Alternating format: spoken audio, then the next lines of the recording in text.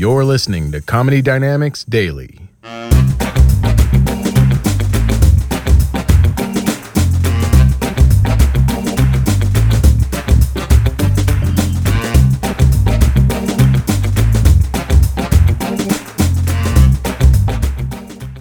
Some of you know what's going on this evening. I have little people in boxes, and I gotta tell you, the way security is at the airports nowadays, when you try and check in with a small person in your luggage, they stop you.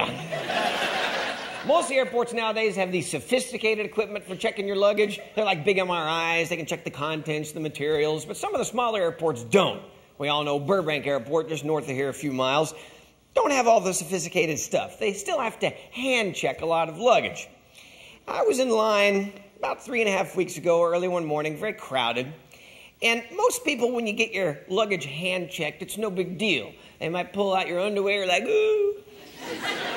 But for me, they're pulling out dolls. I told him not to do that joke. And I figured out the way they decide whose luggage they're going to hand check is a complete judgment call on these guys' parts. They look at you and they decide, and apparently I looked like a terrorist with a trunk.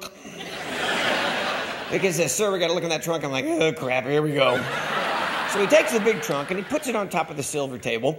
He opens it up, and the first thing he pulls out is one of my little guys, Peanut. You'll see him in a little while. You might know Peanut.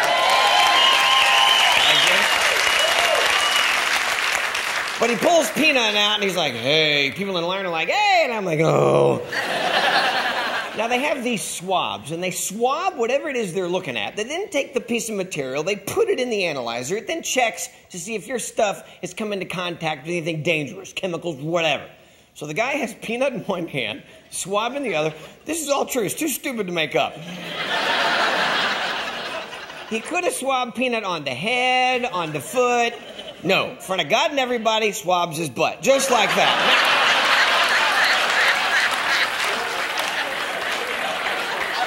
I know it's only a puppet, but I work with the guy. There's a relationship here. And I'm sitting there watching this, and the first thing I find myself thinking is, you sick bastard. What the hell? Why are you wiping my friend's butt? He then takes the swab, puts it in the machine, shuts the door. I think we're finished. We start to put things away. Suddenly, the little machine goes, Three more guys come out. They have me up against the wall. They're checking my ID. They're doing a background check on the internet. They're going through all my stuff. Takes 15 minutes. Now we're finished. Everything is fine. Then we start to put things back. And then I start to think, what the hell was on Peanut's butt?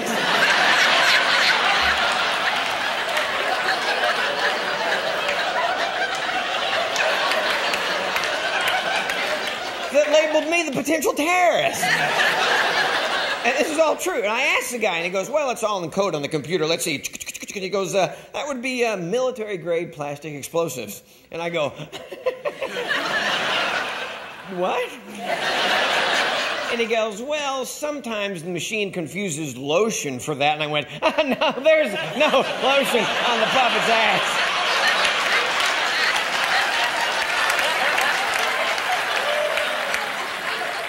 I've been building bombs in my garage. You caught me, Skippy. Thanks for straightening me out. I don't ever want to go through the Burbank Airport again. There's only a small number of these guys that do all the checking. I know next time I go through, they'll all be standing in a group, and one of them will point and go, there he is. There's the gay puppet bomber. There's lotion on his puppet's ass.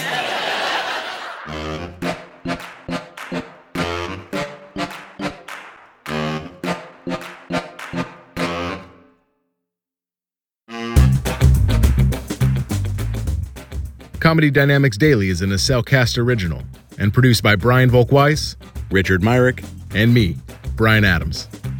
Thank you for listening.